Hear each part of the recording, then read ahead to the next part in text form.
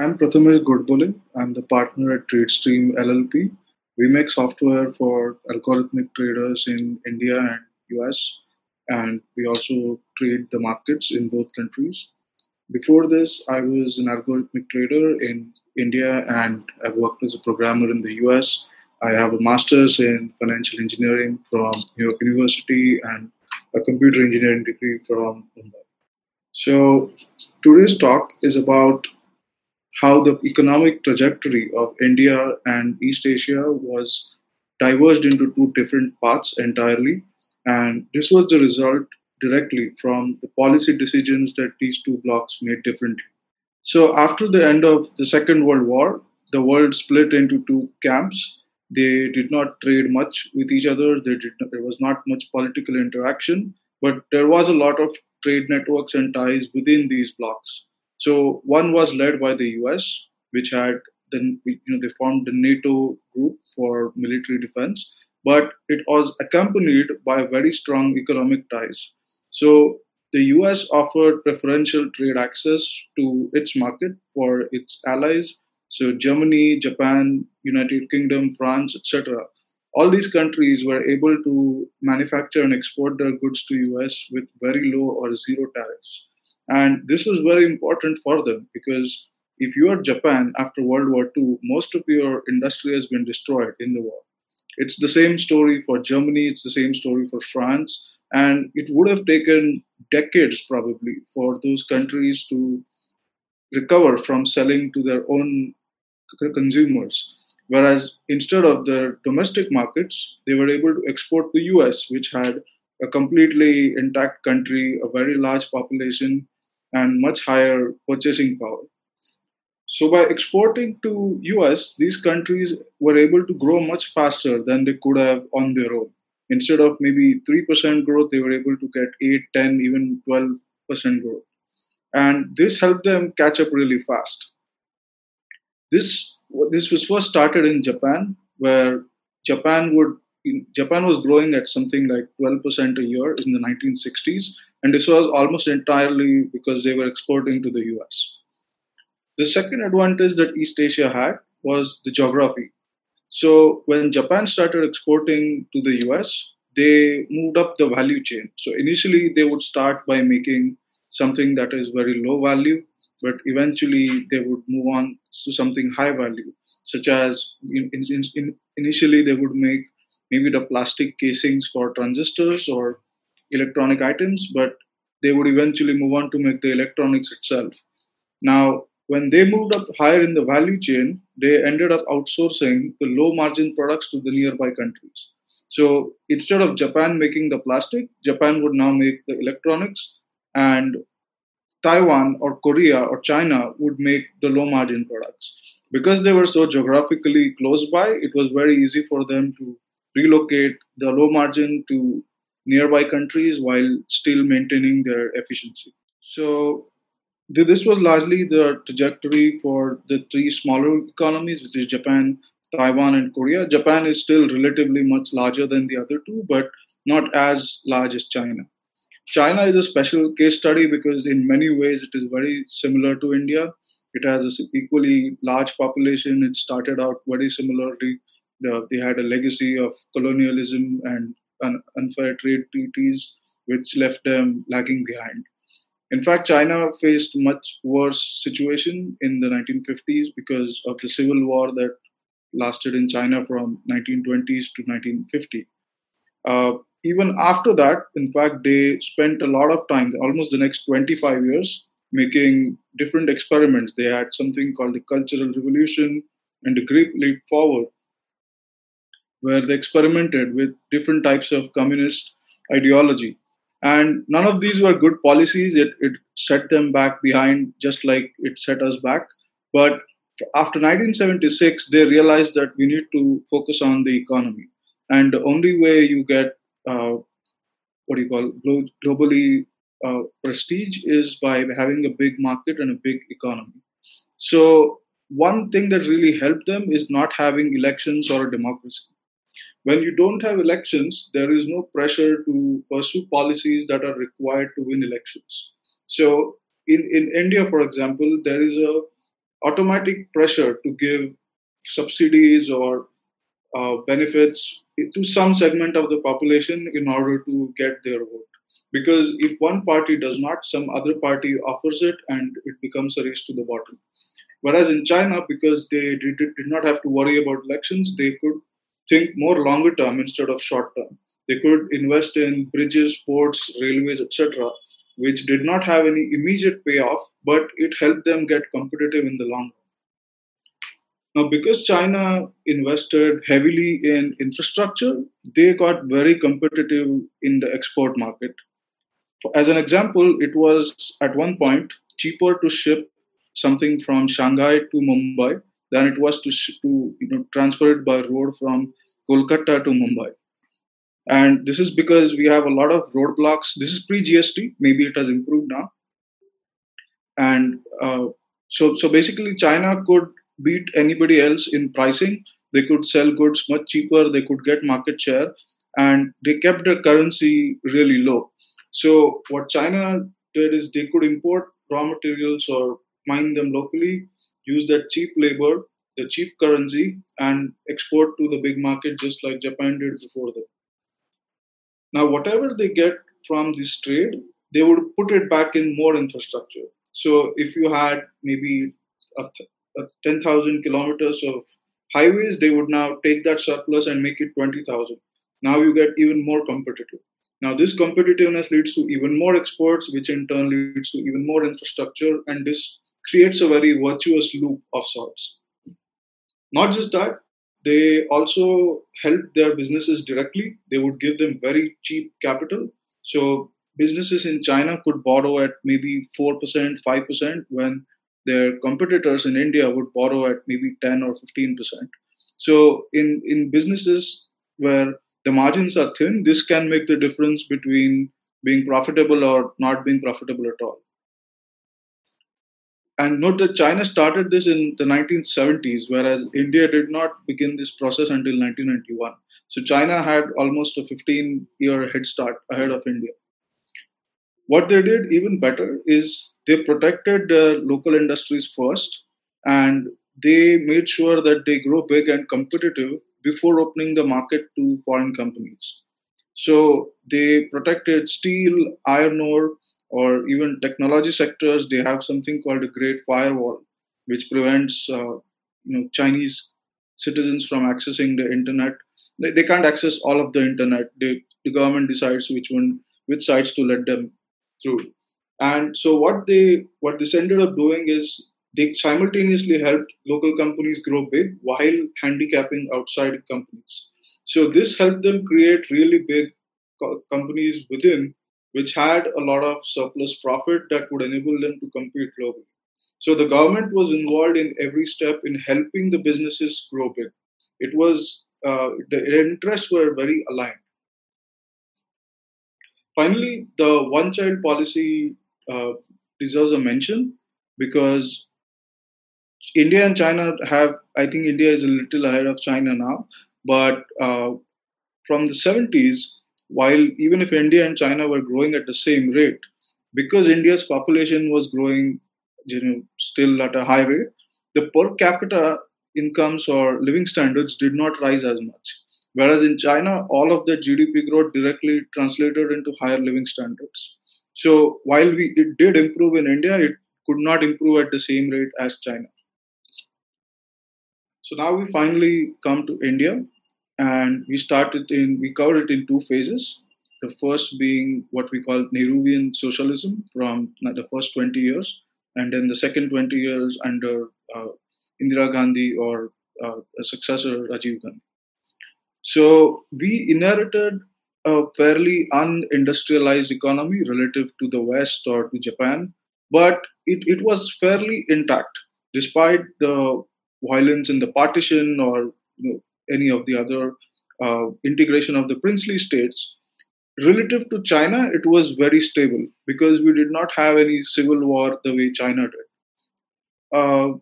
This led to, and when the world split into those two camps, we decided that we don't want to be part of either. Perhaps it was an idealistic decision or political, but we ended up missing out on both camps. So we did not receive much aid either from the US or from the USSR. We did receive some, it's not zero, but it was very opportunistic and specific to certain projects or specific instances.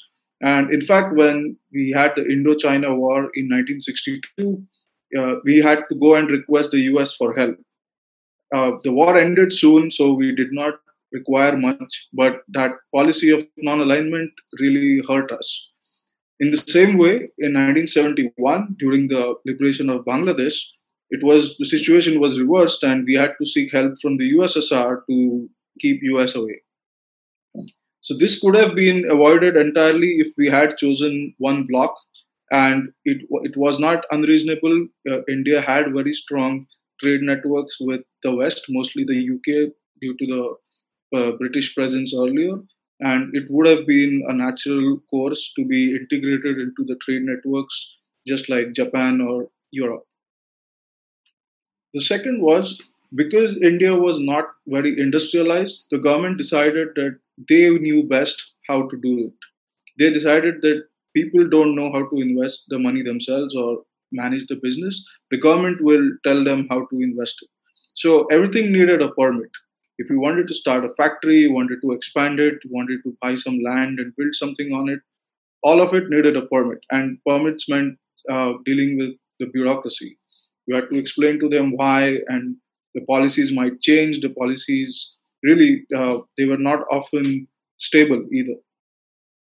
There's a very famous joke where J.R.D. Tata, the industrialist, spoke to the Prime Minister, Mr. Nehru. And Mr. Nehru famously said, "Don't talk to me about profit, it's a dirty word." And this was really not what India needed at the time, because if you're in one of the lowest GDP per capita, you're unindustrialized, then profit is exactly what you need because you need growth.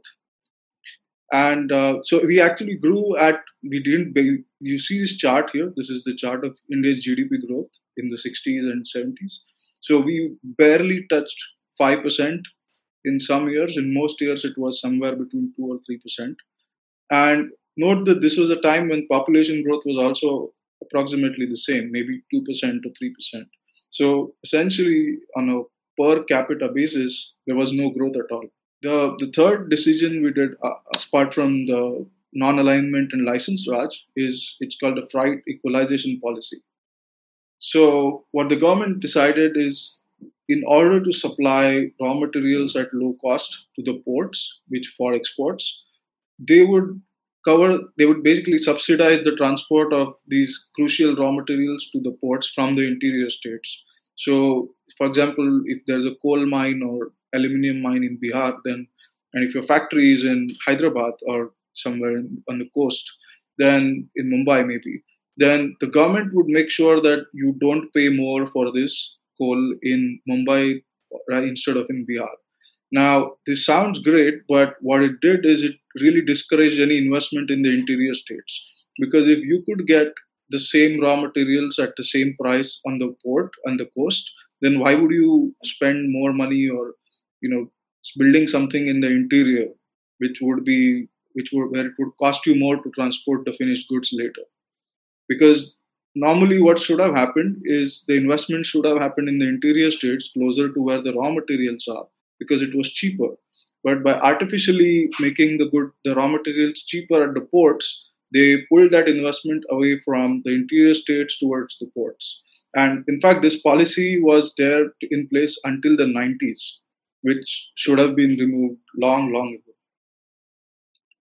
Now, all of this resulted in a very uncompetitive business sector. They could not compete globally. In fact, they could not compete even locally. And foreign companies would routinely have better products at lower prices. So this led to, for example, you would have to wait for 10 years for a scooter in the 60s or 70s, and same for cars, for telephones. You could have demand, you could have the purchasing power, but you still wouldn't get it. So all of this really hobbled the economy. It set the stage for more populist politics. It led to kind of a vilification of businesses. And as a businessman, it really did not make sense to take risks and invest in R&D or innovation because there was no payoff from it. You would not be competitive with a foreign business no matter what you did. So it was always better to be a kind of trading business where you bought something from abroad and sold it locally, or bought it from one place and sold it in another. Because by that way, you don't have to bear the risk of the innovation or the building of the factories and so on. So this set the stage for the next type of economics, which is under Indira Gandhi ji, and this was a heavy, I would say, an increased bout of state intervention. So since the businesses were not growing, they were not competitive, the government decided that the problem is not too much of government, it is too less of government intervention. And they increased it even a notch further. So we ended up taking over a lot of banks. Most of the what you call the public sector banks today were once private banks. So most of them got taken over by the government. The government decided that they would decide whom to lend, where to lend, which sectors, provide banking where it was needed. And as a result, what started in the 1970s, in 20 years, 90% of all banking assets were owned by the government. Uh, this also started the NPA cycle, so to say, because once the appointees became political, there was crony lending and lending for political favors. And so every few years, you would have a set of defaults. When the economy slowed down, then the money would get written off. The taxpayers would put more money and recapitalize the banks. This became like a regular feature. We didn't stop with the banks. We nationalized oil companies, we nationalized insurance companies, airlines, coal, almost everything. So at one point, the government was the largest business in the country, and it really had no incentive to do it efficiently. This was followed by an act called FERA, which is the Foreign Exchange Regulation Act. So the government said it asked foreign companies that they should dilute their stake in their own subsidiaries in India to less than 50%, somewhere around 40%. Now, if you are a foreign company that invested in setting up an office or a factory in India, then you would want to have the majority stake in it because it's your risk, it's your capital. So this act essentially forced them to become minority shareholders in their own businesses. And this was again meant as a populist measure to show that they are not selling out the country to foreigners or something. But it ended up in an exodus of companies because, so for example, IBM, which was one of the leaders in computing at the time, they decided that they did not want to give away so much technology and risk losing control over their business when they were taking all the risk. So they packed up and left. So even consumer company like Coca-Cola, for example, they also left in the 1970s because they did not want to sell 60%. So this led to a slowdown because we lost this know-how with the people who would have hired at those jobs for like computing in the early days. We lost that edge. We could have captured it by having foreign companies set up offices here, and those people could have then started something on their own, the way China did. But we missed that bus. And well, of course, finally we took the income tax to 90% at the peak. So this essentially really encouraged what you call black money today, because if you are paying 90%, then you're essentially working for the government for free. So this parallel economy really grew when tax rates went so high. There was no incentive to pay any tax or report any income. Uh, the flip side to this was that the workers also agitated for better pay, better conditions, and you would have unions that were very strong. They would frequently go on strikes. For example, the Bombay mills in the 1970s, and they essentially would strike for so long that eventually the industry would just collapse. So in Bombay, for example, the strikes were lasted for so many months that the businesses never recovered. They just shut the business, went to other states, and everybody lost their jobs. This was not really a departure from the first phase of 1950 to 1970, but it became much worse in the second phase. And this first chart is India's current account, which is kind of similar to the trade deficit, but also includes other items. So we can see that from the 1970s, we steadily went on running into steeper and steeper deficit. And this is the same data, but as a percent of the GDP. And this was a time when countries like Japan were running current account surpluses of somewhere around 5% of GDP. So not only were we not operating at break even, but in fact, we were operating at a steep current account deficit. So eventually, this spiraling loop created a situation where we ran out of forex reserves, because we just could not earn enough to pay for imports. Your local businesses are not competitive, so you import whatever you need. Your imports are much more than your exports, so eventually you have a crisis because you don't have enough dollars to pay for the imports. So in 1991, the RBI was left with about 2 months or 3 months of reserves, and it was a disaster. It was almost a point where they would have to default on the debt. So RBI went to the IMF for a loan, and the IMF was not willing, because they said this would be like throwing good money after bad. We can bail you out now, but it's not going to solve any problem. So the IMF required that the Indian government had to dismantle the license Raj and do away with a lot of anti-business policies that they had enacted. And really, we had no choice at the time, and it was politically unpopular. But we somehow pushed through these reforms in 1991, and we got the bailout. The RBI had to pledge its gold with the IMF at one point as a security in return for the loan. So this crisis really was the turning point. I think people realized that we cannot continue as usual. There is no going back from this, and we needed those hard structural reforms. I would say we did not do all the reforms. Some of them are still pending, but we have come a long way since then. Much has improved. So, as a quick overview of how we differed, the first was the focus on exports.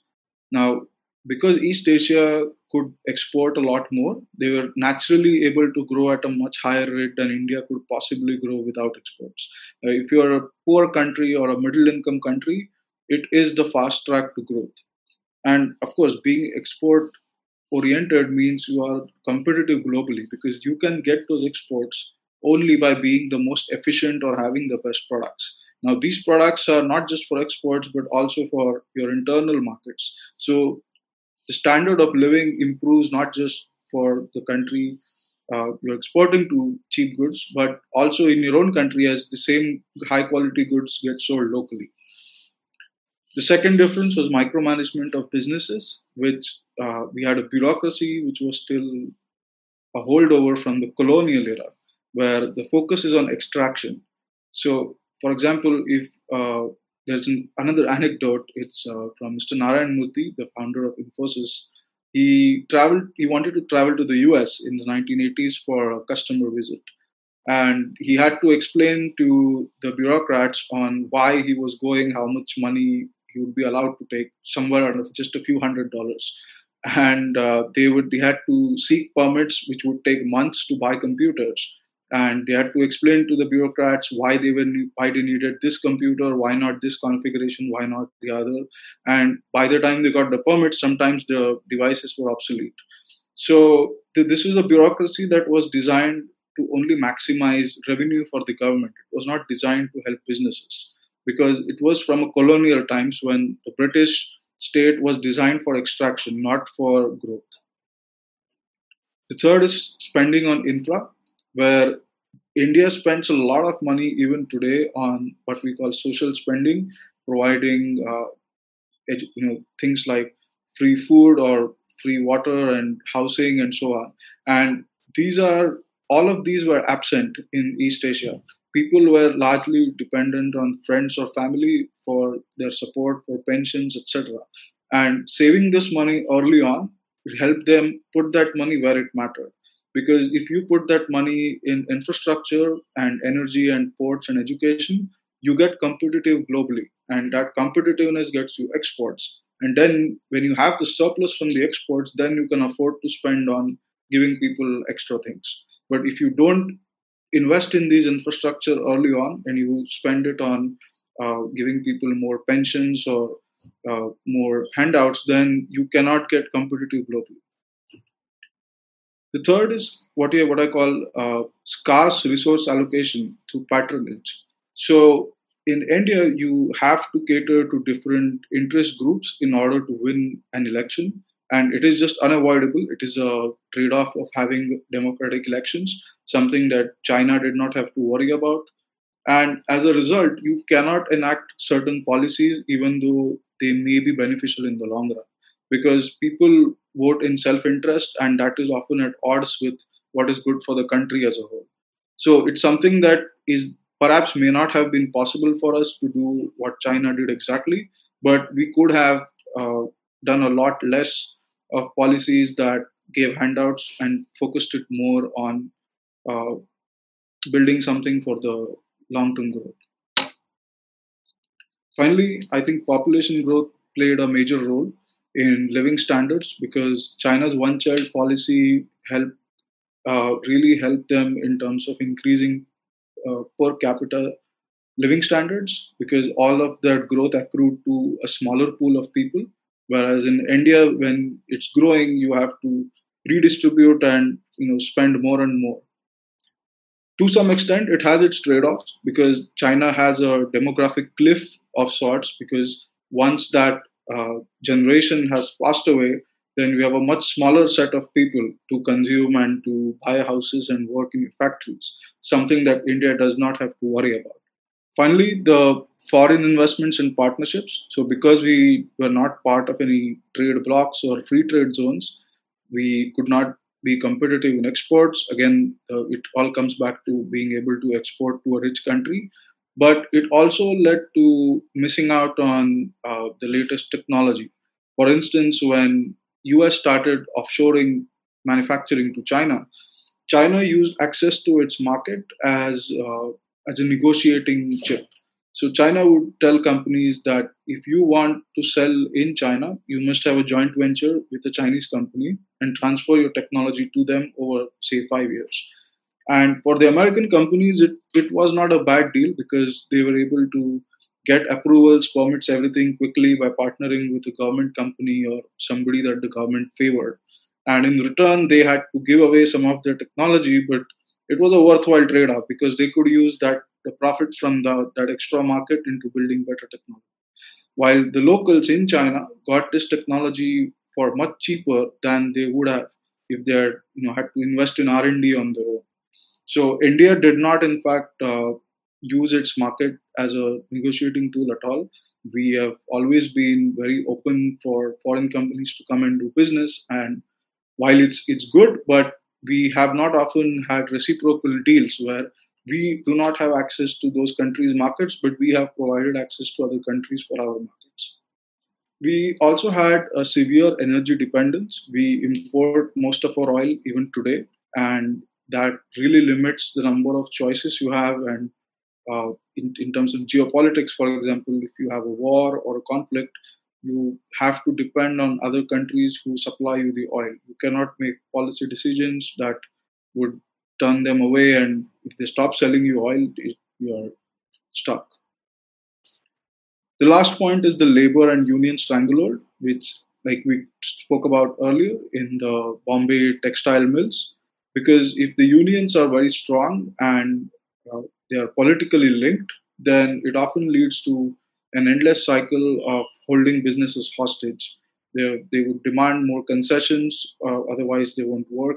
The business gets disrupted repeatedly, and eventually they move to other places which don't have unions, or they just pull out and import those goods instead. So overall, this is where we really differed. These are about 7 or 8 points, and it's not that we completely differed. Like, other countries did have some of these problems as well. Like, labor and unions is an issue in China as well, but it's the interests are fairly aligned. Since there are no competitive elections, they don't have to worry about a competitive race to the bottom where one party offers X and the other party has to offer even more in order to stay relevant. So this is the chart of our growth after 1991. You can see that this picked up really almost immediately after we got rid of the license cards. It's the same people, the same country, but we from below 2 and 3%, we are now at 8 and 9% after the license Raj is gone. In fact, this was derisively called as the Hindu rate of growth in the 70s by an economist. And so surprisingly, some of the same people seem to be able to grow faster once the license Raj is gone. Uh, One industry that deserves mention is the IT industry because despite all the handicaps that other sectors have, it has done fairly well. In fact, it has been the engine of growth for most part. And I want to talk a little bit about why it is so. So, any sector or industry needs a few raw materials, skilled labor, and access to energy or infrastructure and consumer market. Now, for the IT industry, the problems that plagued the other sectors, for example, labor unions, was not an issue because their workforce was very highly educated, mostly engineers or at least graduates, and there was no streak of unionism among the people who went to college. The second is they could deliver services remotely. They did not have to rely on India's ports or bad roads or anything. They could deliver things on the internet. And having internet really changed the game because now we were at par with somebody in Germany or in China, Japan, practically anywhere. The third is we had reasonably good English compared to Europe or China, and this really helped India in the 90s to get customers in the US. So we actually grew by doing what East Asia did, but only in one sector, which is the IT industry. Most of India's IT industry's revenue today comes from exports, and it's mostly to the US. So we did, in fact, learn the model, but we only did it in one sector. And we did it in the IT industry because the government did not interfere in it. We did do a little bit to help it, like we set up SEZs to exempt them from taxes and get them more exports. So you see, the sectors where we actually did it right, it has worked really well. We in the IT industry, but we could never replicate this in other sectors, which we should have. Finally, this is a question I get often. You see this discussion online where being Atmanirbhar or current policies are being called as License Raj 2.0. And I think this is really misunderstanding. License Raj was about putting curbs on the way businesses operated internally, specific to their own business. It's not about the country's policy as a whole, and that's not what we are doing today. We are not restricting businesses on what they can do. We have in fact cut regulation a lot. You can argue about whether the GST website works or whether it is the best design. That's a separate issue. But as a whole, this is nothing like what the license Raj was. We are doing something differently. uh, in fact, this is guided by geopolitical considerations because world trade has pretty much been flat since 2014 or 15. And if you do not have any growth in exports, then you obviously cannot make a policy that focuses on exports because you cannot get any more exports now.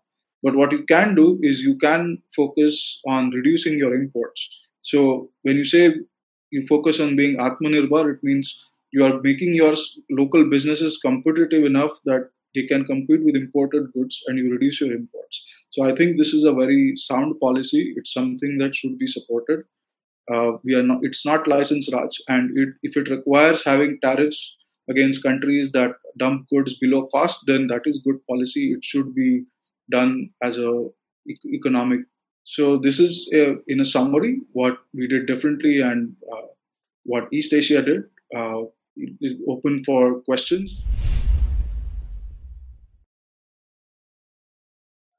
So I'll start with the question. I was very intrigued with that anecdote that you shared about Nehru and Tata, that profit is a Right, bad word. right, So the policies were designed for no private profit, but yes to extraction through right. license and permits and quotas. What would you say about this? Yeah, I mean, I think the policy at the top level, at the politician level, was one where we were still perhaps very much in the Gandhian view of uh, economy being about the villages, or about not about big factories and a lot of profits. It was still very socialist in its outlook. And this was, I feel, a very naive view. This is not how geopolitics worked, or how power worked globally. You had to have a strong economy and a military to be, be taken seriously. And it wasn't, in fact, until 1962, when we had the Indo-China War, that this realization dawned that we can't be outside of any major blocks and ignore the economy. We have to make sure we are at par. At the same time, the bureaucracy, which is the IS or other branches, were also still in a very colonial mode, where the focus was on how do we get the most tax revenue out of it. The impact on the business or the people's livelihood was very secondary.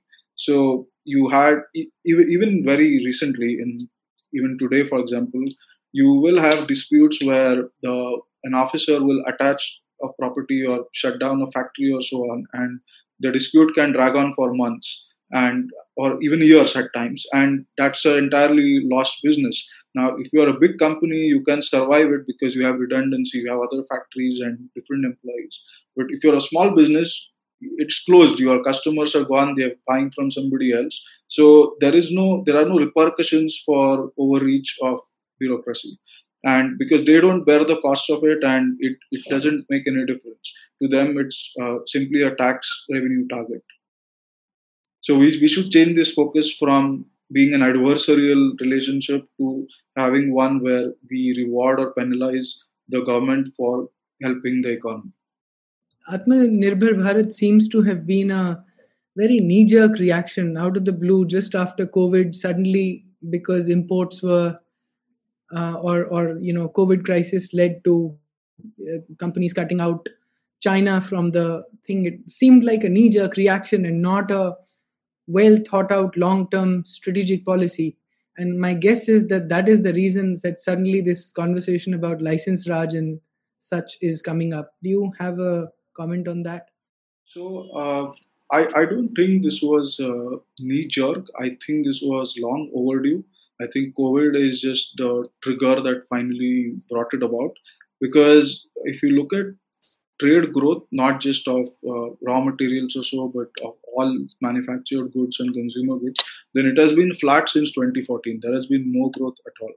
So if you try to build infrastructure for exports now, like, there is going to be no market for it. So there is no point focusing on exports. You have to instead focus on reducing your imports. And there is no better opportunity really than COVID to take the initiative and shut out countries that are anyway adversarial. For example, China. So in China, for example, the prime driver to operate a factory is not necessarily profit, but to keep people employed. So if you have debt that you have to pay interest on, then even if you are operating at a loss, you would operate it, because if you don't operate at all, the loss is bigger. So they can manufacture something at 100 rupees, for example, and maybe it costs them 150 to make, but they would still sell it at 100 at a loss, because they are reducing their loss by making it and selling it. And for an Indian competitor where it costs maybe 160 or 180, if you import these Chinese goods at 100, then you're just destroying your economy for no reason. This is bad policy in China translating into loss of business for an Indian business. So if you have high tariffs that make it unviable to import, that's fine. It's not really a problem. One argument against Atmanirbhar Bharat was largely around that mobile imports, for example, into the country have revolutionized the has been the cause of the mobile revolution and access to information across the country, Right. communication, and so on and so forth. And by bringing in these import licenses under Atmanirbhar Bharat, you're going to actually end up curbing some of import-led innovation or import-led empowerment of our people. Do you have a comment on that as well? I mean, when you say you import something cheaper, you are basically transferring that benefit to the consumer. Whereas when you put tariffs and make something more expensive, you are transferring that benefit from the consumer to the producer. So it's all about a trade off of who the benefit should accrue to. We definitely did benefit a lot from having cheap smartphones, but I think we are at a point where we are a big enough market that an exporter would rather take the risk, put the capex and assemble the phone locally, as opposed to just leaving the market entirely because of the tariffs. And in fact, if you look at addition by value, it's not that high even in China. For example, in an iPhone, it's not even, I think, 10%. It's just purely on volume. Any smartphone today, your display comes from Japan, your RAM comes from Korea, your processor comes from Taiwan, and all of these account for bulk of the value addition to your phone. And it's actually just assembled in China, or maybe the machining for the body is done in China. So these are all things we can most certainly do in India, and especially if you keep the Chinese imports out through tariffs, and now we are offering this production linked incentive. So I think this is a fairly good policy. Thank you, Prathamesh. I think this is really enlightening. Another overlooked sector is, and especially that has gained more onus and impetus, is the pharmaceutical sector, right? India is one of the largest pharmaceutical API manufacturers. Post-COVID, it's gained even more prominence. One thing that you touched upon that I really appreciated was the way that China undercuts, right, its competitors. So, in the pharma industry, while we are the largest API producers, which is active pharmaceutical ingredient, all the raw material for it, including the acids, salts, even something like calcium carbonate, which India has in abundance, right? The refined version all comes from China. And the reason, which you very eloquently pointed out, is because of them undercutting prices, albeit at a loss. Yeah. So the big players, Indian pharma players, don't want to get into it. The small players don't survive. Yeah. A lot of people have pitched the idea of public-private partnerships, because once we get the raw material, supply chain internally, right, it could be a game changer, because that's going to influence not only pharmaceutical but also nutraceutical and consumer healthcare, which collectively would rival IT in terms of potential monetary power, right? In terms of both import as well as potential export. So I just wanted to ask, what are your thoughts about pitching public-private partnerships, for such endeavors, which may not have short-term gains, but in the long term would turn out to be highly beneficial? I think this is a kind of this involves trade-offs that we may have to choose whether we want those trade-offs or not. For example, at the state level, you have several industrial houses or business houses with long history of collaboration with that state government. For example, Reliance in Gujarat and Jamnagar refinery. And there's always a political risk that if you do this cooperation, we have democracy and elections, so your opponents will create problems. They will say you're favoring this industry, you're favoring this company, and that will lead to maybe some court cases, agitations, and so on. So I think it's fraught with risks, because on one hand we do need to do it, but on the other hand we have a political risk that doing so will mean creating some winners and losers, which leads to political instability. So I'm not actually sure whether we should really be pushing for it or just let it happen on its own and support only through monetary incentive, like we're doing with the PLI, the performance linked incentive, where if you make X value of goods, then we give you a reimbursement of sorts directly. I think that may be a better model. Thanks for the great talk. One question I have is with regards to the IT sector. So the way IT sector has survived is because we had a large arbitrage opportunity with respect to other countries. Now this opportunity is shrinking because the salaries are increasing in our country. And the IT sector, the salaries are remaining stable if you compare them with the previous decade. So the salaries have almost remained stable, and the arbitrage gap is now shrinking. So do you think that we would be heading to a crisis, a bit of a crisis in the IT sector in the near term due to this? And another thing I wanted to ask is, will we need a large revolution in the IT sector for that? So this has two parts. The first, which you said, salaries are flat and the wage differential is shrinking. So will this make it uncompetitive? I think salaries stopped growing, like you said, long ago. It's actually because the rupee kept depreciating against the dollar since 2011 that we're still able to continue with the old models. Maybe if the rupee had still been at 50, this would have been obsolete long ago. So I think there is definitely a shift required, but it is also happening. It's not that we are doing the same kind of work that we were doing 15 years ago. So there's something called robotic process automation that's really catching on, and it's about companies discovering that they need to automate more of their jobs.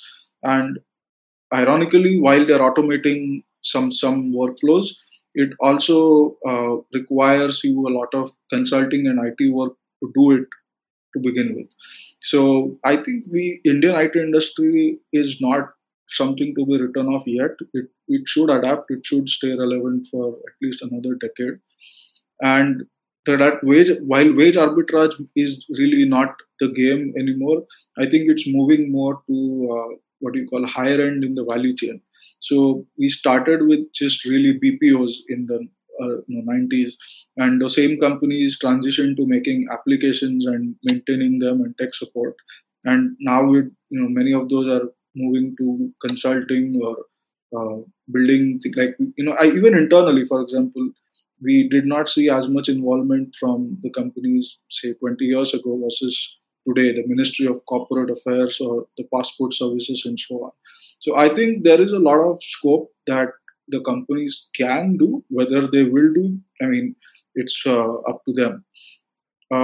In terms of non-IT, I think there is a lot of growth that is yet to come in this decade, especially because IT is what we will call outsourcing, whereas I think now what we will see is offshoring.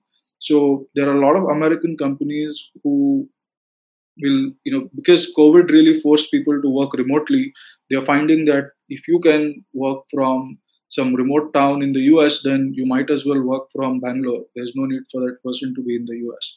So you will see a lot of offshoring as large companies or mid-sized companies in the West will offshore their IT departments or parts of it to India.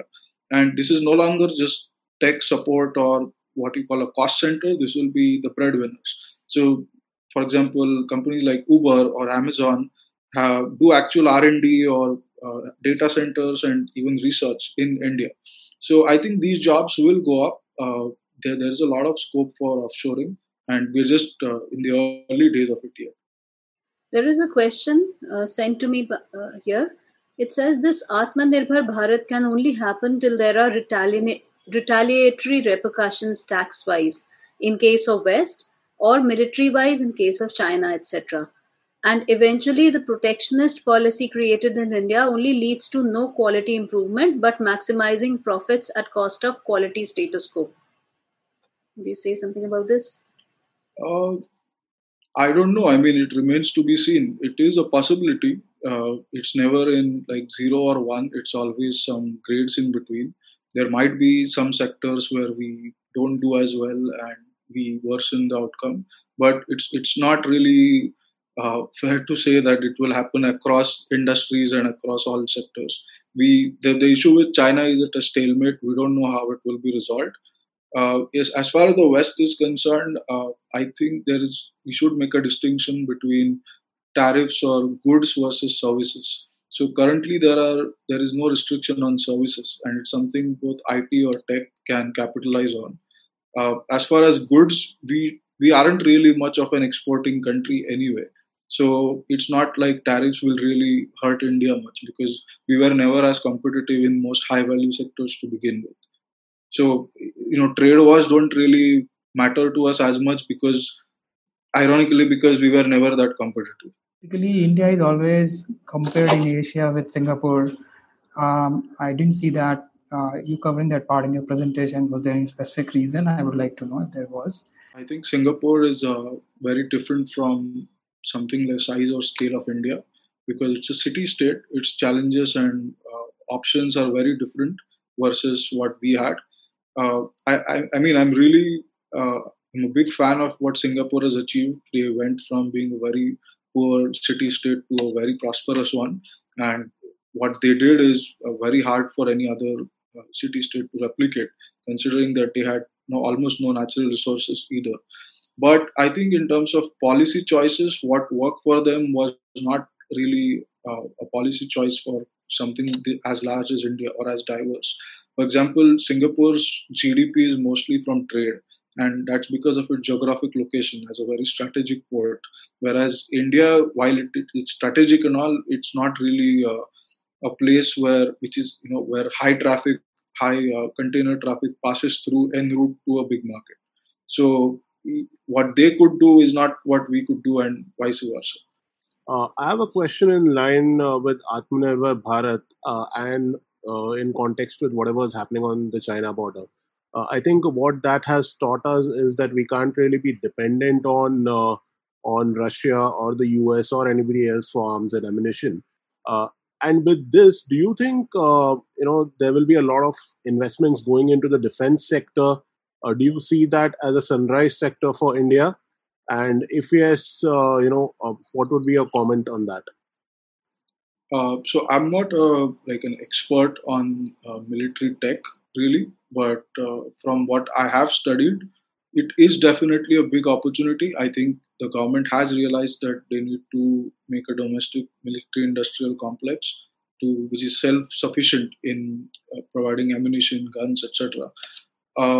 But there is a problem in terms of there are already startups or established companies that have built very good products and they have never been able to get orders from the government. Because ultimately, if you invest in the research and you build a product, but you don't get orders, then it's wasted. It's in fact going to kill your risk taking by companies, and they will not bother with it. So there are in fact cases where the U.S. military or other countries' armed forces have ordered products from Indian companies, and local army or navy has not done so, and they actually depend on selling to foreign militaries instead of to the local. So I think we need to translate that policy change into action.